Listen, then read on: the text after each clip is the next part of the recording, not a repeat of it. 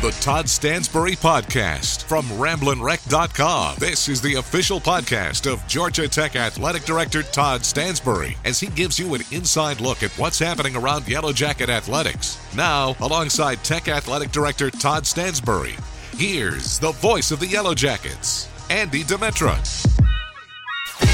And welcome in, everybody. Glad you found us once again. I guess it is our bowl edition, our holiday edition, whatever you want to call it, of the Toddcast, our mostly monthly visit with the athletic director, Todd Stansbury.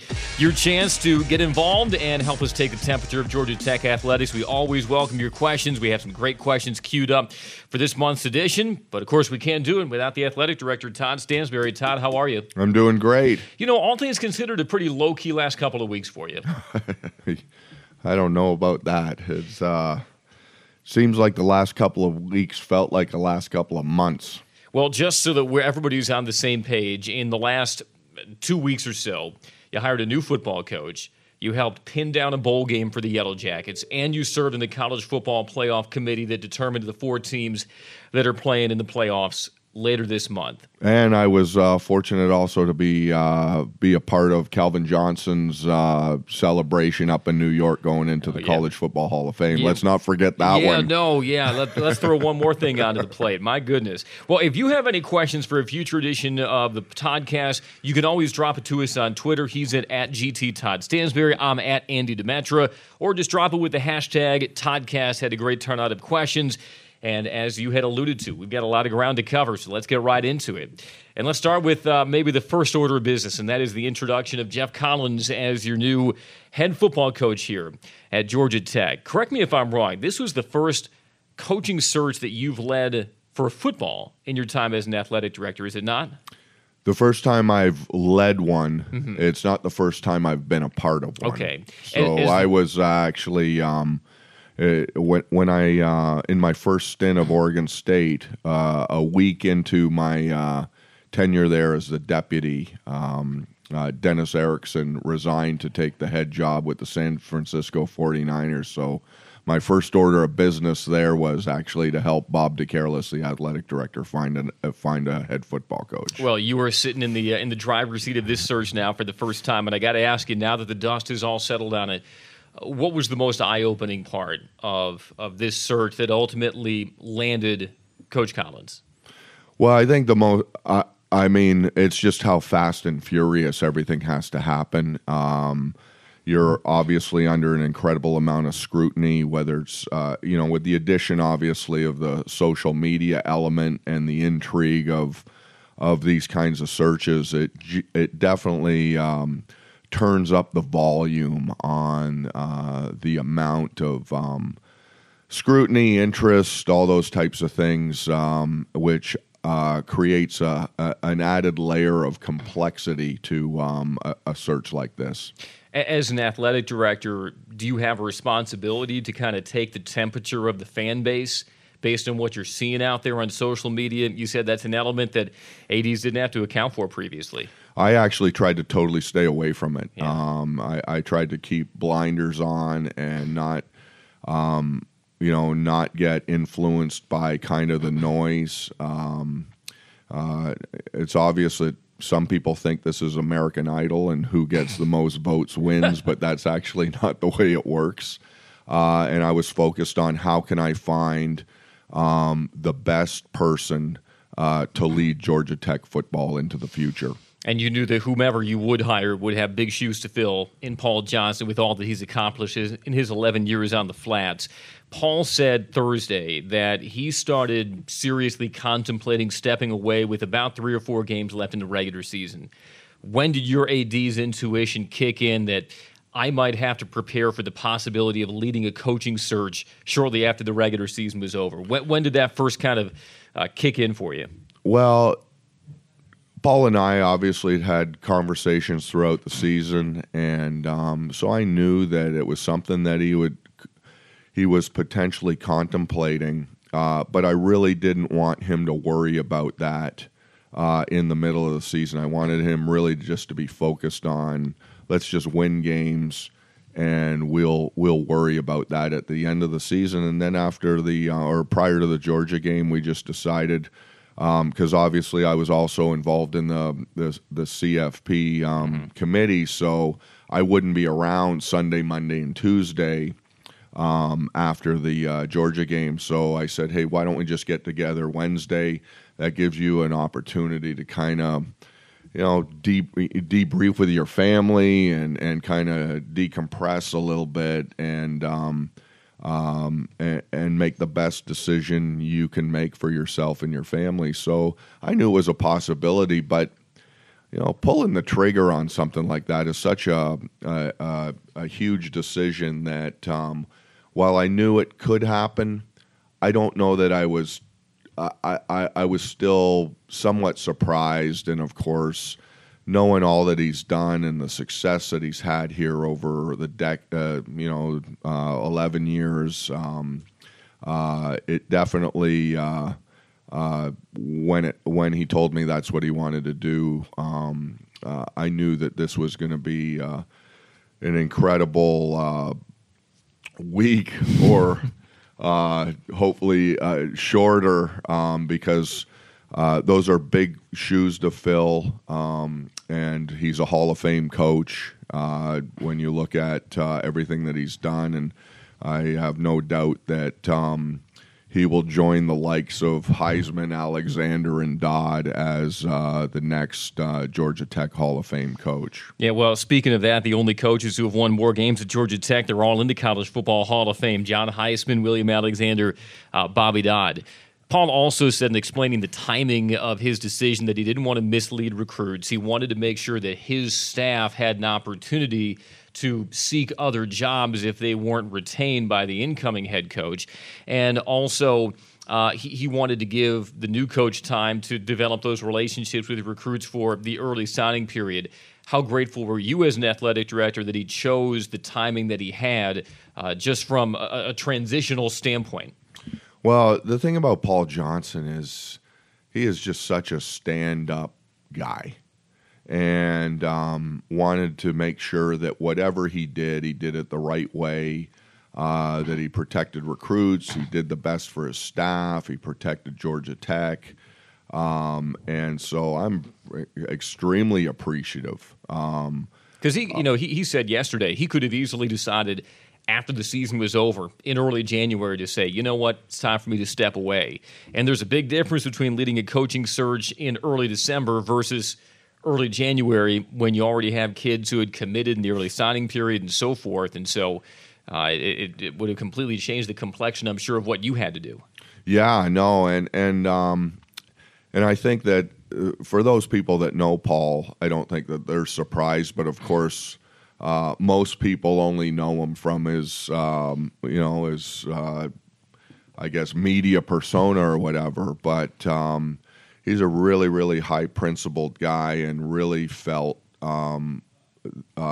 especially with the looming early signing date, that he needed to make a decision because there was no way that he could sit across the table from parents and their young men and promise to be around, knowing that may not be the case.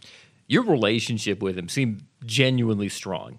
Yeah, I mean, we have similar backgrounds, just hardworking families. So we really did connect way beyond just,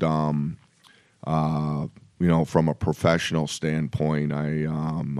It's been great to get to know him, and I've really enjoyed working with him. We talked about this on our last radio show, the week of the Georgia game. And in the 11 years since he was hired here at Georgia Tech, there hasn't been another Power 5 school that has hired an option coach. Knowing what you know now from your 3 years with Coach Johnson here, does that surprise you that another Power 5 program that might have its own sort of set of obstacles to being consistently competitive in its conference, and seeing the kind of success that Paul had annually, overachieving and exceeding the expectations that other people had for his program, does it surprise you that another athletic director hasn't said, you know what, I want to do what Georgia Tech has done and hire an option coach? Actually, I think there's a lot of athletic directors that have considered doing that, and in fact, every single year, including this one. Other programs have put out feelers as to whether Paul Johnson would be interested or But he's not. surprised they haven't pulled the trigger yet. Well, I think a lot of it is how many of these coaches are out there. And two, Paul Johnson really hasn't been interested in leaving Georgia Tech. So I think I don't know that it's necessary. It's one of those two-way streets that, and I think that's what people sometimes fail to realize, that when you're doing a coach's search, they got to want to come too. You can't just go out and find somebody that has no interest in your program. And I think that Paul's had opportunities probably every single year that he's been here to go somewhere else, but and I'm not necessarily saying Paul in particular, right, but just maybe some of the branches of his coaching tree with the option. We've seen Ken Niumatalolo's name and Jeff Monken and those guys, certainly with their success at the academies. You see stories, it seems, every time this year from different publications that are stumping for programs that haven't historically had a lot of consistent success to say, hey, stake yourself with the option. You're going to have a lot of success. You're going to create an advantage that you might not have otherwise had, and that you can replicate the kind of success that Georgia Tech has had in the ACC. Well, I think that if you look at his coaching tree, those guys also are always mentioned in searches. But you know what? They got some. They've got. They've got some good jobs. They've got some good jobs, and as a coach, you got to evaluate that.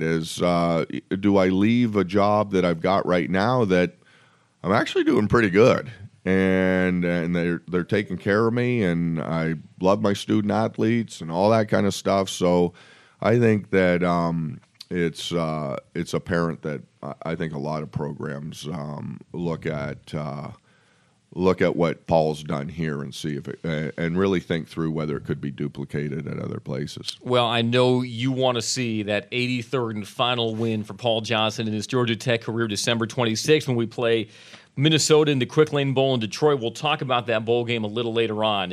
But let's now talk about Coach Collins. And they always talk almost mythically with every athletic director about that piece of paper they have in their drawer that they pull out that has already the list of candidates should they have to initiate a coaching search. When did Coach Collins first land on your radar with respect to this search?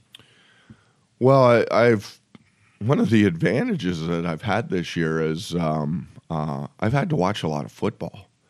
So just watching basically every team in America, and especially those as we got farther down the into the season, starting to really look at key matchups, key games.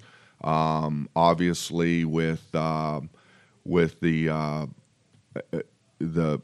success of a number of Group of Five programs being on the radar screen nationally. Put Jeff Collins on the list prior to really digging really very deep into his background. Mm-hmm. What made him the right fit? Because that's something that I know you were very evangelical about, was finding not only the best coach, but the coach who was the best fit for Georgia Tech. Well, when we met, he really came out of the gate speaking my language.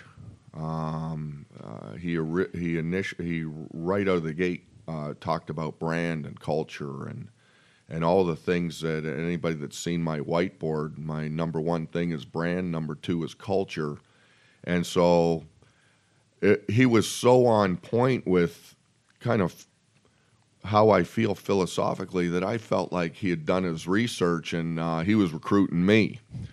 But then obviously digging deeper into his background, what he's done at Temple, the importance of academics. At Temple, he puts an academic patch on over the family name on the back of every jersey because he feels that how you do academically is a direct representative of you representing your family.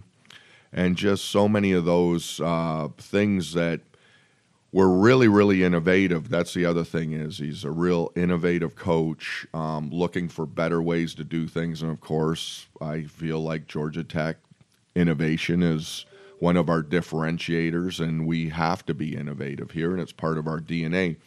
So many of the things that I felt were really important and that I was looking for, he just hit those key elements right out of the gate and was already doing things to show that he was an innovative coach, that he was committed to academics. And then you add that, his coaching tree. And anybody that gets hired by George O'Leary twice says a lot about work ethic and the type of coach you are, because George only had one speed, and that was full speed, and he expected everybody to basically run at the same pace he did. And so knowing that, and he started his career at Georgia Tech, and so as a GA and then in recruiting, so he knew that we were different, and he understood the nuances of that when we talk about us being different academically. He knew exactly what he was getting into and saw the real assets of being able to differentiate yourself from our athletic competition because of our academic, because of the nature of our nature of the institute.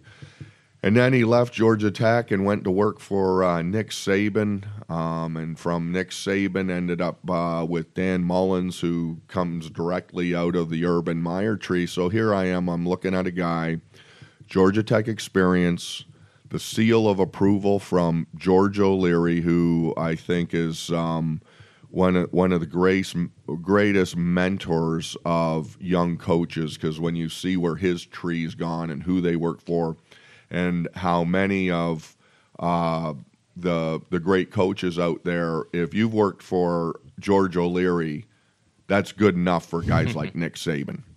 And then his background as a defensive coordinator at both Mississippi State and the University of Florida. The fact that he was here as a recruiting coordinator in 2007 when we signed a phenomenal class and with Nesbitt and Dwyer and Burnett and Morgan. So it was just a combination of background. He grew up in Conyers, so very familiar with Atlanta specifically, the Southeast in general, coaching tree. And just his demeanor, his energy, his bandwidth. You could tell right away that he loves to recruit. It's not something that he has to do. I mean, he loves to recruit, and so I wasn't expecting him to blow me away the way he did. When did you meet with him?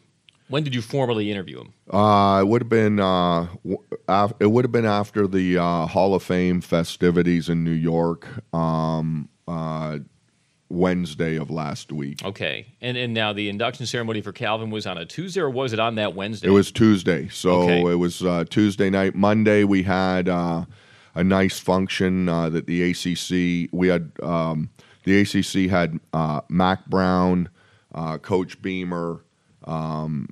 Ed Reed and Calvin all go in, so they threw a really, really nice reception.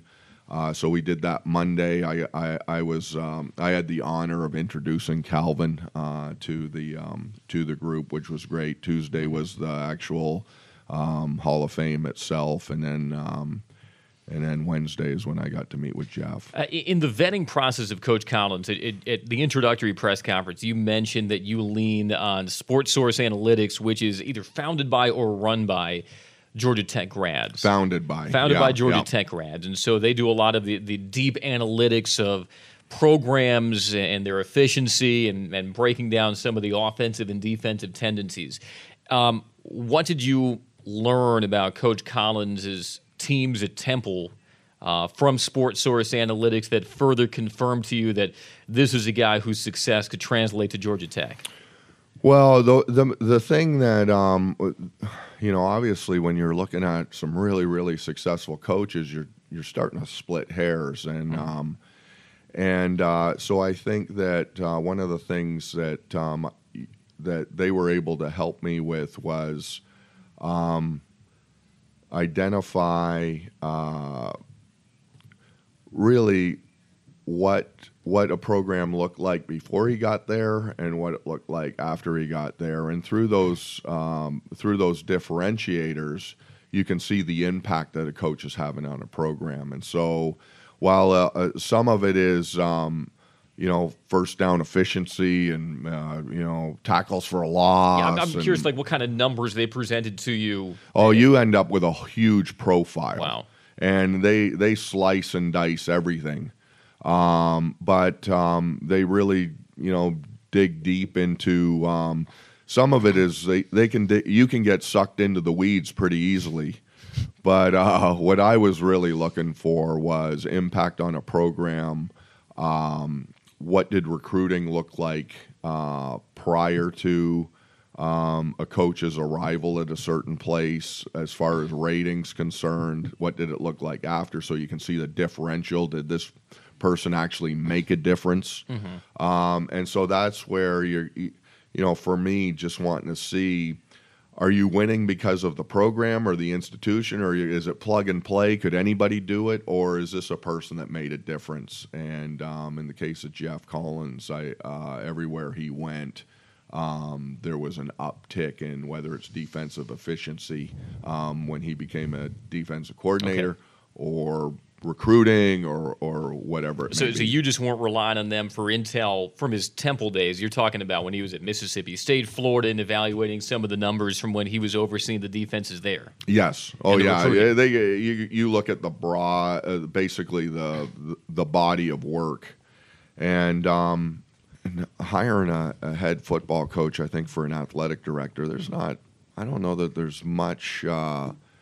There's not a more important decision and I think as ADs we make important decisions all the time, but hiring a football coach is definitely up there. So I really wanted to make sure that I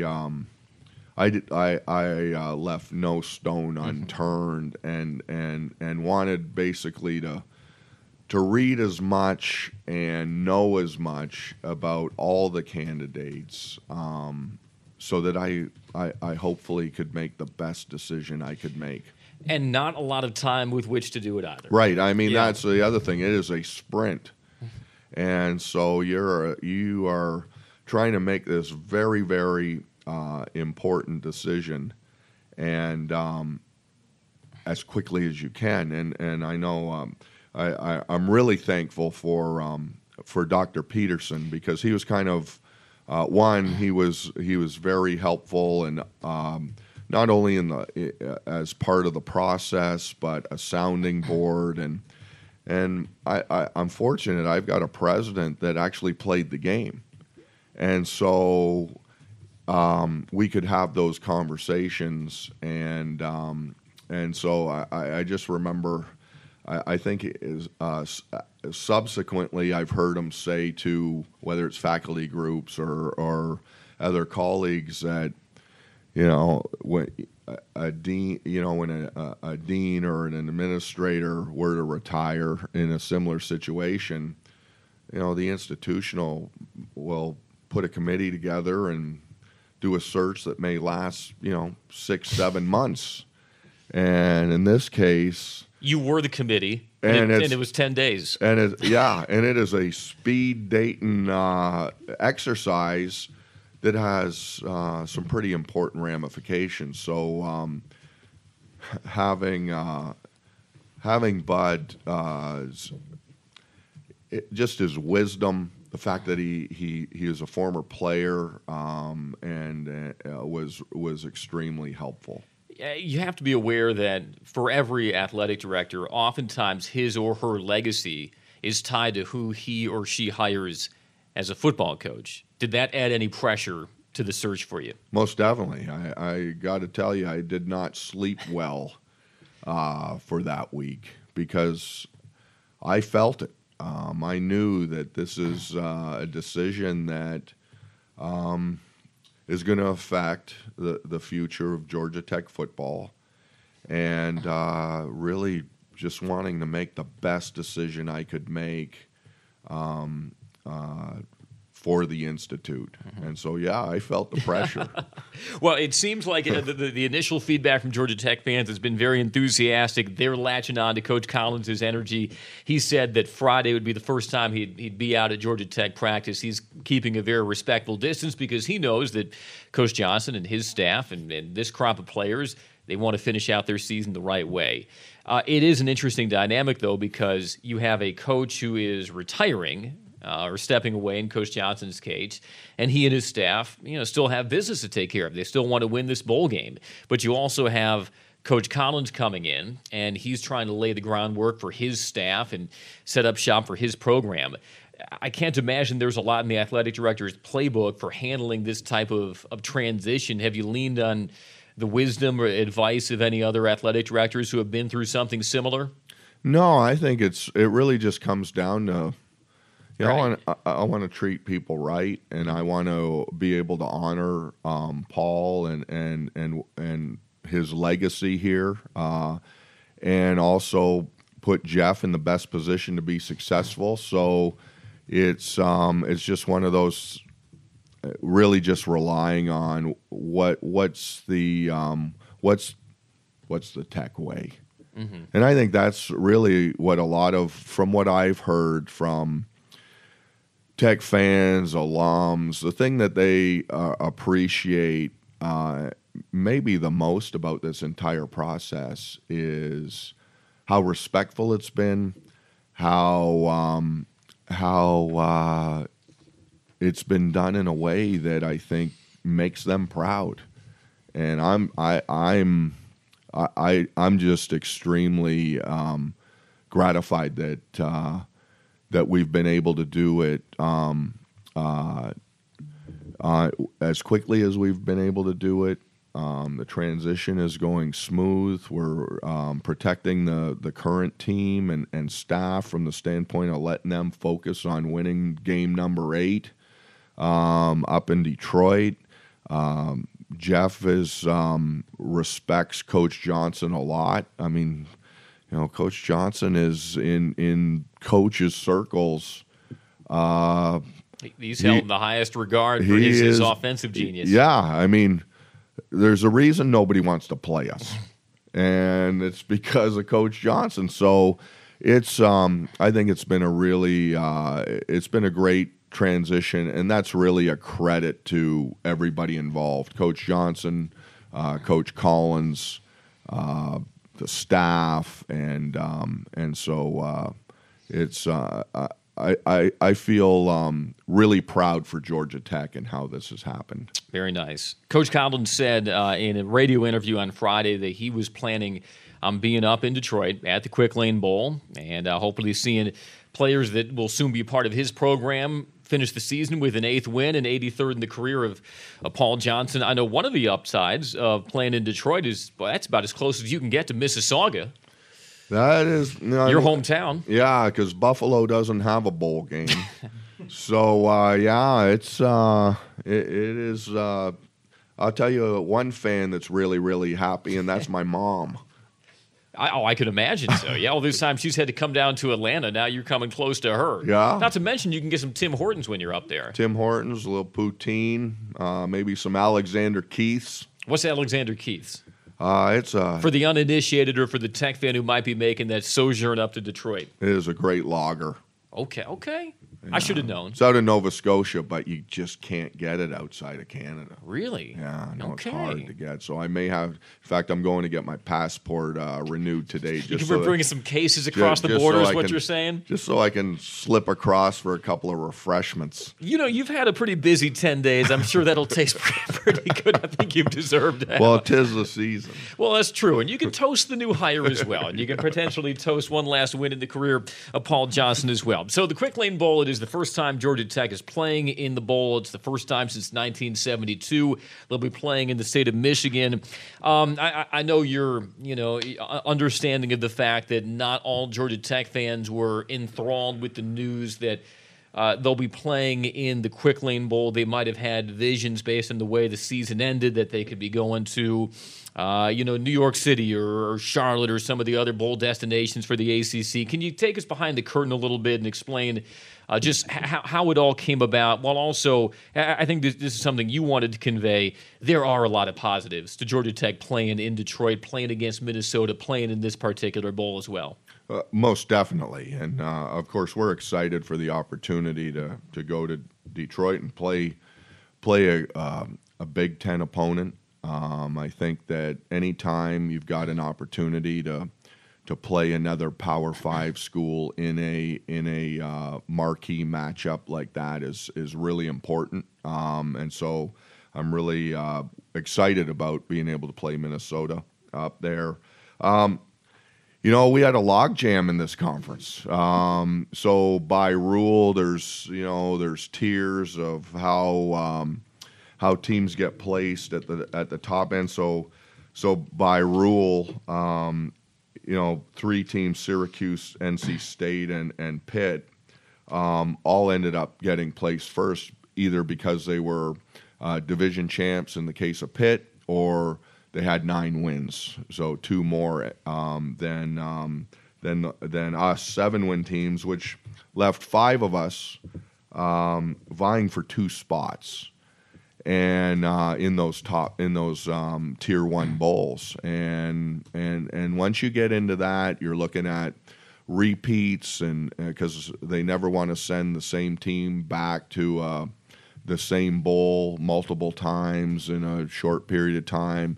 You're looking at regional matchups. You're looking at alumni bases in different areas and all those kinds of things. And, quite frankly, we had a lot of 7-win teams, which was a pretty unusual year. And because of that logjam and the way that teams get placed, we ended up in Detroit. But the great thing about going to Detroit, in addition to having a Power 5 matchup, which is we're the only ACC team that isn't in one of the Tier 1 bowls that it has a Power 5 matchup, and it's obviously a Big Ten school.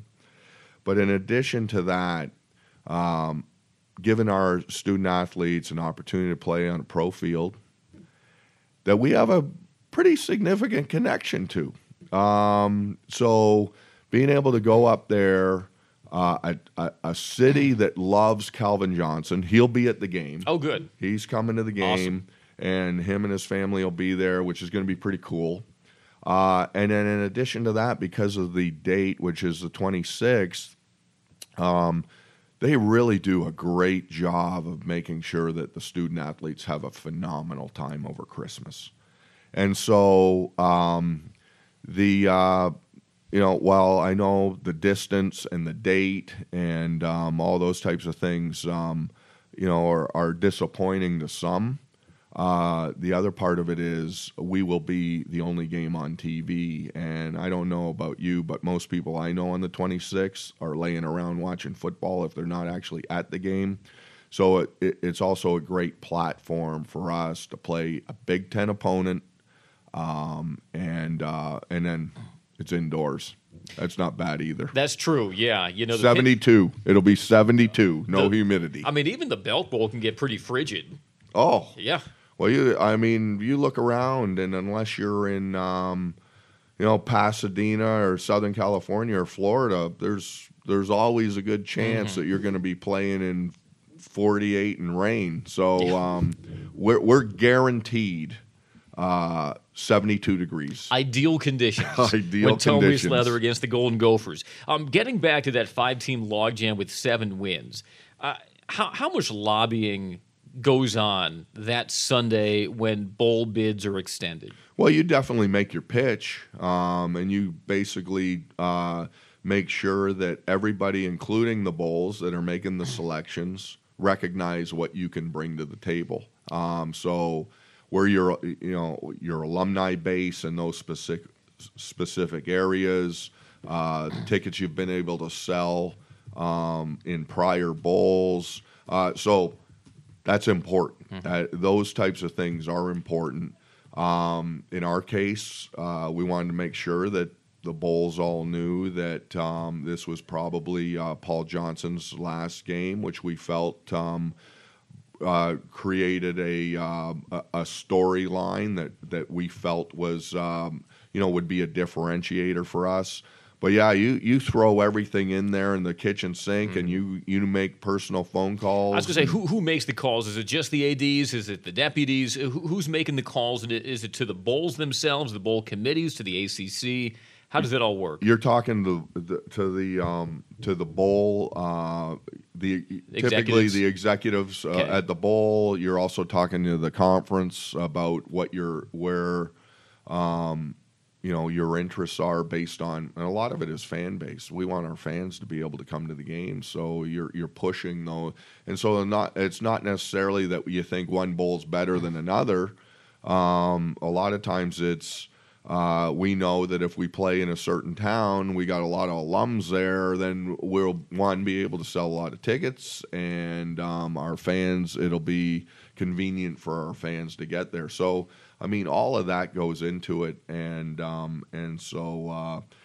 as the AD, you're making calls. Mark Roundtree, who's my deputy and the football administrator, he's making calls, and so you basically put your best foot forward and make sure that as they're making the decisions that they need to make, they have all the information that you think is pertinent to your institution. Do schools in their lobbying efforts say to a bowl, hey, if we play here, I can guarantee you that we're going to sell X number of tickets? I don't know. Is that part of it or no? No, I mean, I don't know that. Some people may. Mm-hmm. I think that for the most part, you're just telling your story. Mm-hmm. A lot of it is footprint. A lot of it is, what's your historical, what have you done historically? And that's why whenever your fans have an opportunity to come to your bowl games, they really should, because it always sets you up for the next one. Mm-hmm. What you did at the last one can set you up for the next one. So fan base and it plays a role. Well, I know that Georgia Tech fans, the excitement started to mount for that Quick Lane Bowl. Excitement started to mount for sending Paul Johnson off with one last win. If you got a question for a future edition of the Toddcast, you can always do so. You can tweet the athletic director at GT Todd Stansbury. You can tweet me at Andy Demetra, or you can drop your question in using the hashtag Toddcast. You know the drill by now. I had a question come in, Coach, about what Georgia Tech can do better to fill the student sections. Yeah, and I think our students are great, and we're continuing to work with them to how do we create a better student environment for them, just like all the other fans that come. One of the things that we do here that may be a little counterproductive is we actually split our students. And so if you've been to Bobby Dodd, you have students in the north end zone and the south end zone. So we're looking in the future consolidating our student section so that all of our students are together, so that we can focus on how do we enhance the amenities that we can provide students, and now that there's so much exposure being put on student sections, my goal is, and anybody that's watched any games on TV this year, I think it's Taco Bell has a best student section in the country competition going on.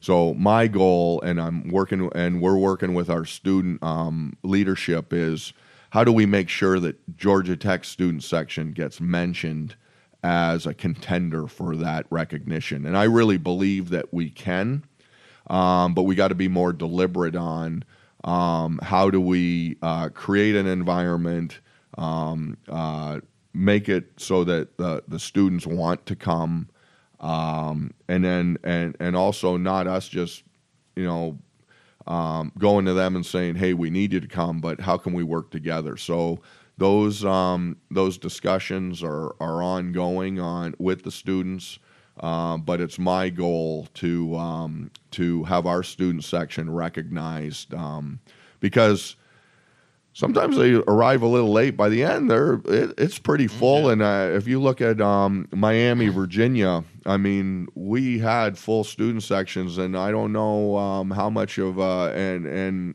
they became very, very important in that Virginia game. Oh yeah. And so I think that's the other thing, them recognizing the importance, and they set the tone. It's like anything that the student sections set the tone.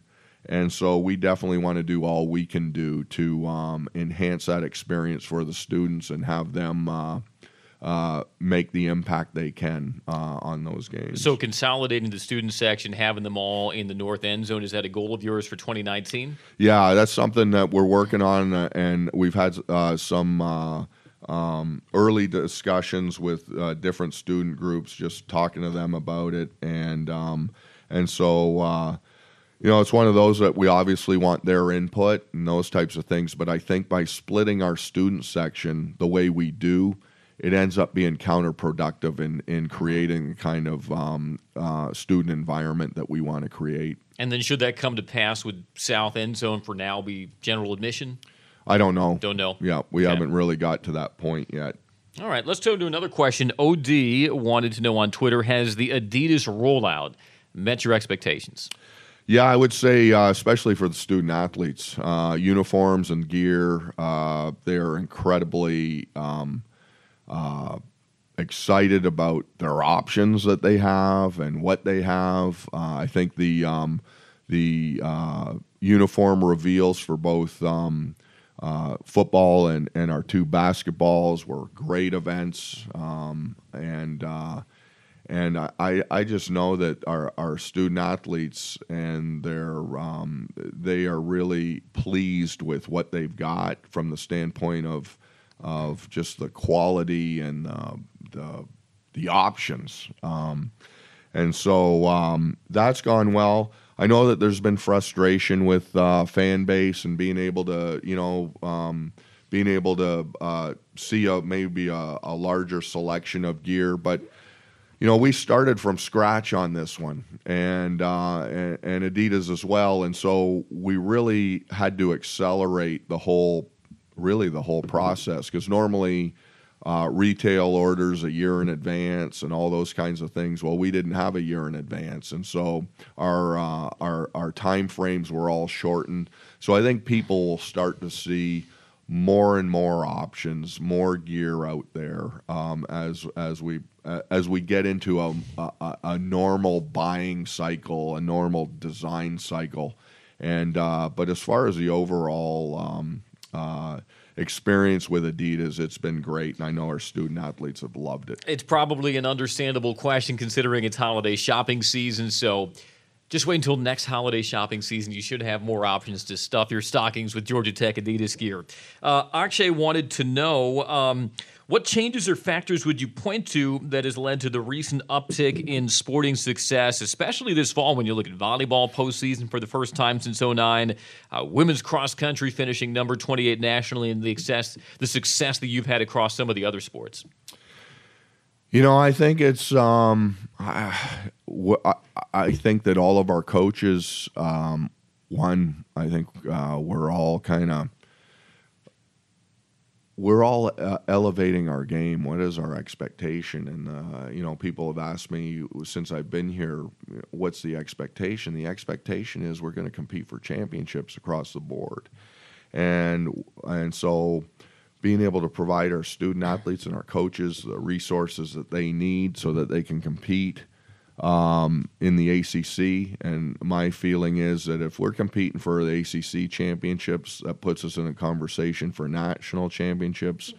So I think you're just seeing all of our coaches have really embraced the idea that we're going to compete across the board, and so it's exciting. I mean, when you look at the fall alone, and where our teams are, and of course golf ranked second, and I know women's tennis is going to go into their season ranked in the top 10 preseason. Men's swimming and diving is 17th, and volleyball in postseason, and wins against Georgia this fall in volleyball, golf, women's cross country, men's cross country, and women's basketball.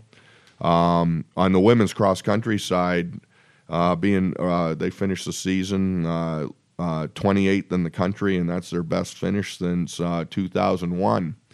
So a lot of great things going on, and couldn't be prouder of the way that our coaches and our student athletes are competing. And we look forward to carrying that success over to the winter. If you had been waiting to purchase a ticket, by the way, to the Georgia Tech-Georgia basketball game on the 22nd, you're out of luck because a couple of days ago they announced that as a sellout. Georgia Tech, speaking of Adidas, will be wearing those new winter white uniforms, and they'll try to break those in with another win over the Bulldogs. All right, that wraps up this month's edition of the Toddcast. Man, we covered a lot of ground. I guess that's what happens when you got a lot of things going on. Yeah.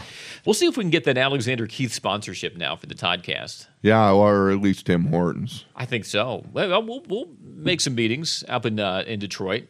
Hey, let me also make a plug. AI 2020. Yeah. We obviously our goal is 125 million. We have surpassed 50 million. So we've got a lot of momentum there, and I know that as people have to figure out what they need to do with that extra those assets they may have lying around, and they got these how to take care of some of their tax problems. AI 2020 would be a great way to help take care of tax issues and help Georgia Tech athletics. Perfect way to end the Toddcast. We appreciate that. All right, once again, folks, like, listen, subscribe. We're available on iTunes. We're available on the Google Play Market. We're, of course, available on all of our Georgia Tech athletics media platforms. Thanks so much for listening. And Todd Stansbury, thanks for joining us. Thank you. All right, he's the athletic director, Todd Stansbury. I'm Andy Demetra. Thanks once again for listening to the Toddcast, everybody. We'll talk to you next time. The Todd Stansbury Podcast is a presentation of RamblinWreck.com. Go Jackets!